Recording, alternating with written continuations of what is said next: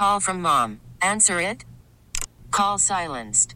Instacart knows nothing gets between you and the game. That's why they make ordering from your couch easy. Stock up today and get all your groceries for the week delivered in as fast as 30 minutes without missing a minute of the game. You have 47 new voicemails. Download the app to get free delivery on your first 3 orders while supplies last. Minimum $10 per order. Additional terms apply. All-star closer Kenley Jansen, we have a question. What's the best podcast of all time? Baseball isn't boring, baby. I'm Rob Bradford, and every single day I'm sitting down with the biggest names to show you this great game is the greatest game. It's my podcast. It's my passion. It's a cause I started more than 2 years ago and is now the most prolific national daily baseball pod there is. Another fact, so jump aboard the BIB Express. Follow and listen to Baseball Isn't Boring, presented by Wasabi Hot Cloud Storage on the free Odyssey app or wherever you get your podcasts. Now it's time for 3 good things. 1, 2, 3. Tell me something good. Tell 23 days. That's all we have until pitchers and catchers report in Jupiter, Florida. Last weekend's winter warm-up scratched the itch, and I'm ready to get in the mood for Baseball. That's right, James Earl Jones.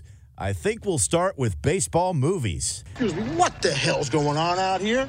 Well, Nook's scared because his eyelids are jammed in his old man's hair. We need a live rooster?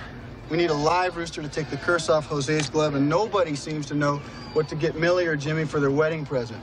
There are good movies about other sports. Hoosiers, Rocky, Rudy, Seabiscuit. But for some reason, there are more great movies about baseball than any other sport, and it's not even close. Why? There are probably a number of reasons, but I'm going to stick with James Earl Jones on this one. America has rolled by like an army of steamrollers, but baseball has marked the time.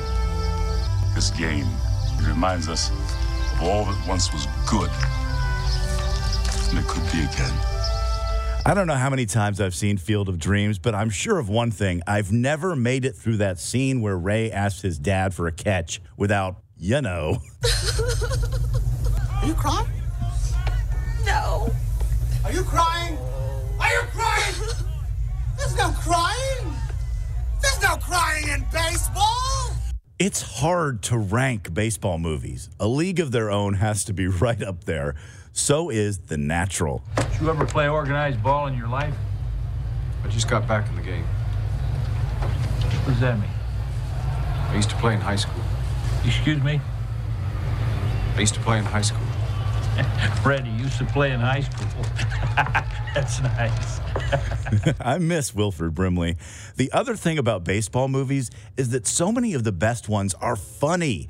The Bad News Bears, Bull Durham, and probably the most quotable, Major League. Vaughn, a juvenile delinquent in the offseason in his Major League debut.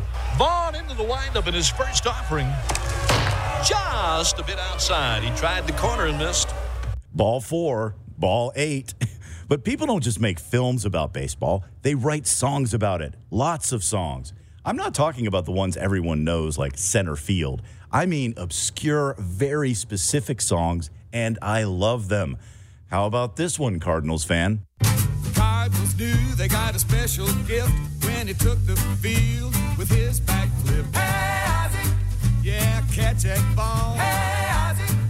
Ozzie Smith is one of several players to have songs written about them. Another is Ichiro Suzuki. It's up the middle, then hits it deep. It's in the clutch, it's in his sleep. Whether in English or in Japanese, we can all understand what an RBI means. Ichiro, Ichiro, Ichiro, Ichiro.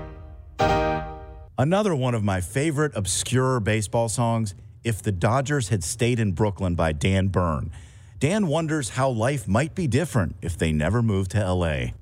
Maybe Jesus would have come for the second time by now, or the first time defending how you feel about that stuff. If the Dodgers had stayed in Brooklyn and decided Ebbets Field was enough. Now, I know you're asking, how do I get my hands on these gems? Look up Diamond Cuts. It's a series of CDs featuring nothing but glorious and mostly unusual baseball songs. songs, movies, and now baseball board games. When I was 11, I got a game called APBA, A-P-B-A. My dad had played it as a kid. It's a dice game, but there's so much more to it. Every player on every team is represented by numbers, and it's very accurate. I spent hundreds of hours playing. There's a similar game called Stratomatic. KMOX alum Bob Costas spent his childhood playing that one. I first played it when I was 12 years old, and we learned so much not only about the contemporary players of the mid-1960s, but about the all-time teams, the 1924 Senators, the 1934 Gas House Gang, the 48 Indians, the 47 Dodgers, the 61... Now you know why Bob knows so much about baseball. It was that game. I'm going to admit something. Over the pandemic, I got so nostalgic about playing APBA, I ordered a brand new set. I lost the other one decades ago. So I'm playing APBA baseball again. I forgot how complex it is. I must have been a pretty smart kid. But now, from time to time, I'm geeking out in my basement, rolling the dice, checking the charts, and reliving the 1981 baseball season all over again. Joe DiMaggio done it again. Joe DiMaggio done it again. Clacking that bat, gone with the wind. Joe DiMaggio done it again. Some folks thought Big Joe was done. Some just figured Joe was... All-star closer Kenley Jansen, we have a question. What's the best podcast of all time?